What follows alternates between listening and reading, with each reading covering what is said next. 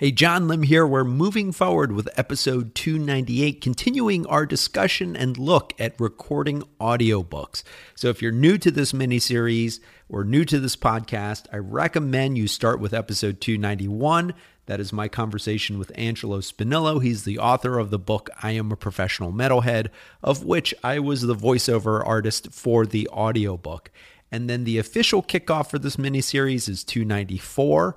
And all the way through last week, we've been covering different aspects of recording an audiobook. In particular, last week's episode 297 is where I got into the nitty-gritty of software. And I talked about three different software options that are out there. There are many more, I'm sure, but three that I'm familiar with, including the one that I used, which was Audacity for I Am a Professional Metalhead. Today, I'm going to talk more about vocals, your actual voice, and some tips and best practices that I have so that you can give the best voiceover or narration possible for doing an audiobook. First thing I always, I recommend, and just from my own experience, get a sense of the book, read through it at least once, if not twice, from cover to cover. And with Angelo's book, I actually bought it initially not as a potential voiceover artist, but I just bought it because he's a friend of mine and I'd been looking forward to reading this book. He'd been keeping me up to date on his progress with it. And when it came out in December, I ordered it, I read it, I thought it was fantastic. And then as we got into a discussion about the book, I was reading through it again. And that's really where the genesis of that was for me doing the audiobook was the discussion and actually reading through different parts of it again. And so really that's going to be important. Get a sense of the book. And because there's so many different types of books out there, that's going to inform the style and the voice that you bring to the narration. I think this is why it's also important that if it's possible, have some kind of ongoing feedback with either the author, the publisher, or some producer. If you're doing this as a work for hire for a publishing company for a traditionally published book, you'll be working with a producer or sound engineer, so they'll be able to give you specific direction. If you're doing this independently, as I did, what was important for me was actually working in tandem with Angelo. And I talked about this on a prior episode, establishing a good workflow.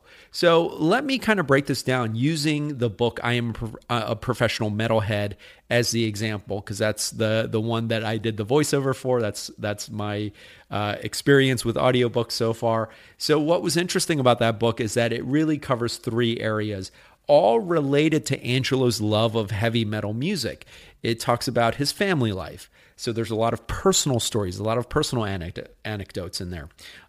Obviously, his love of music, his lifelong love of music, which has a whole separate tone. Everything from his early days going to concerts, to buying albums, to meeting musicians. And then his professional life, as an attorney throughout his career. And all of these blend together, but there are also some distinct parts to the book where some parts of the book are very business-oriented, so that required one type of voice, and others are much more personal, requiring a different kind of voice. So this is something that you're going to want to do as a voiceover artist. And for me, having been an actor before, having worked in film and television, this is something that I had some training with. And you don't have to be an actor to be a voiceover artist or to do a narration. It does help if you have that background, though. But really, the key is to find the voice. That's what I call finding the voice of the book. Because you're not simply going to be reading the words off the page. You're not just going to do a monotone read and just read the words off the page. Really, that's not the point of doing an audiobook. You really want to express the tones, the emotions, the points. And as I mentioned, it's going to be important to find out what the themes of the book are. So if it's a business book, you're going to probably be taking a more formal tone. Or unless it has some blend of humor in it, in which case you might be going back and forth between serious and lighthearted. If it's a personal book, or if it's a memoir, you're going to be taking on a much different kind of voice. So imagine yourself in the scenario as much as possible as you're reading through the book. One thing that I think is important is that if you do get a chance to work with the author and you're talking or speaking with them, discuss this with them. Discuss what they feel is the proper tone for the book. And that's something that Angelo was great at, because there were times where I would interpret the passage one way, but then during our weekly feedback, he would give me his interpretation, and I usually defer to the author because really what I'm trying to do is bring as close and as authentic an interpretation of what the author intended as possible. And really, a lot of that will be about understanding the book, but also, if possible, working with an author or a publisher or a director or someone who has a good sense of the tone of the book. One thing I will point out, it is important that you not necessarily try to imitate the author. Now, if you can do a good impersonation, that might be helpful. It might be useful, but that's not necessarily the point. For Angelo's book, what's interesting, and if you listen to episode 291, we actually bring this up. Angelo and I have very different voices. He has a regional dialect. He's from New Jersey, and in fact, he joked that when he was listening to me doing the audiobook, he got used to the idea that it wasn't with a Jersey accent. My goal was to convey the tone, the emotions, and to be as authentic as possible and as true to Angelo's intent, but I didn't necessarily want or intend to imitate his voice or his accent. So really consider those things as you're going through the book. In terms of additional technical points, you're going to want to make sure that when you're actually recording, and I talked about the software last week, and then 2 weeks ago I talked about some of the technical and the equipment, do a pause at the beginning and at the finish of each recording. I'm going to cover this a little bit more as we talk about the final processing to get your files onto Audible, but leave some space, and that also helps you kind of get into the frame of mind before you actually start the narration. I talked about this earlier as well. Make sure you have a really easily accessible copy of the book next to you. And for me, it was having the ebook copy right alongside the software as I was recording. It allowed me to look onto the page and the sentences very quickly, very easily without having to turn the pages. Or for a lot of people, they will print out a loose leaf copy and have it clipboarded right next to their microphone so that they can look at it very quickly and easily. As you speak, you're going to want to be about 3 to 6 inches from the mic, and a lot of this will depend on the mic, so do a test. You want to make sure that you're projecting clearly. If you're using recording software, and most recording software will have the same kind of metrics where you'll see a bar that'll go up and down as you're speaking into the mic, and generally speaking, you want to stay in the green to the yellow area. That just indicates how loud you're speaking. You don't want to go into the red. So make sure that you're not going to the red, because that means that you're speaking too loudly. Breathe regularly, but try to breathe silently. It's going to take a little getting used to, and it sometimes helps to do breathing exercises before you actually begin. And try to finish complete sentences or paragraphs in one take if it's possible. It's not always possible. You may slip up. You may have a missed word. You may make a mistake. You may have to go back. As you finish those paragraphs and those pages, go back, listen to it. You may hear a little bit of breathing in between sentences. You may hear some sound chips. And you're going to need to decide whether or not you want to edit those out, or if you want to do a complete take. And as I was working through I Am a Professional Metalhead, there were times where I was able to edit out the sound chips or the breathing such that you couldn't even notice, and other times where I had to go back and actually redo the sentence paragraph.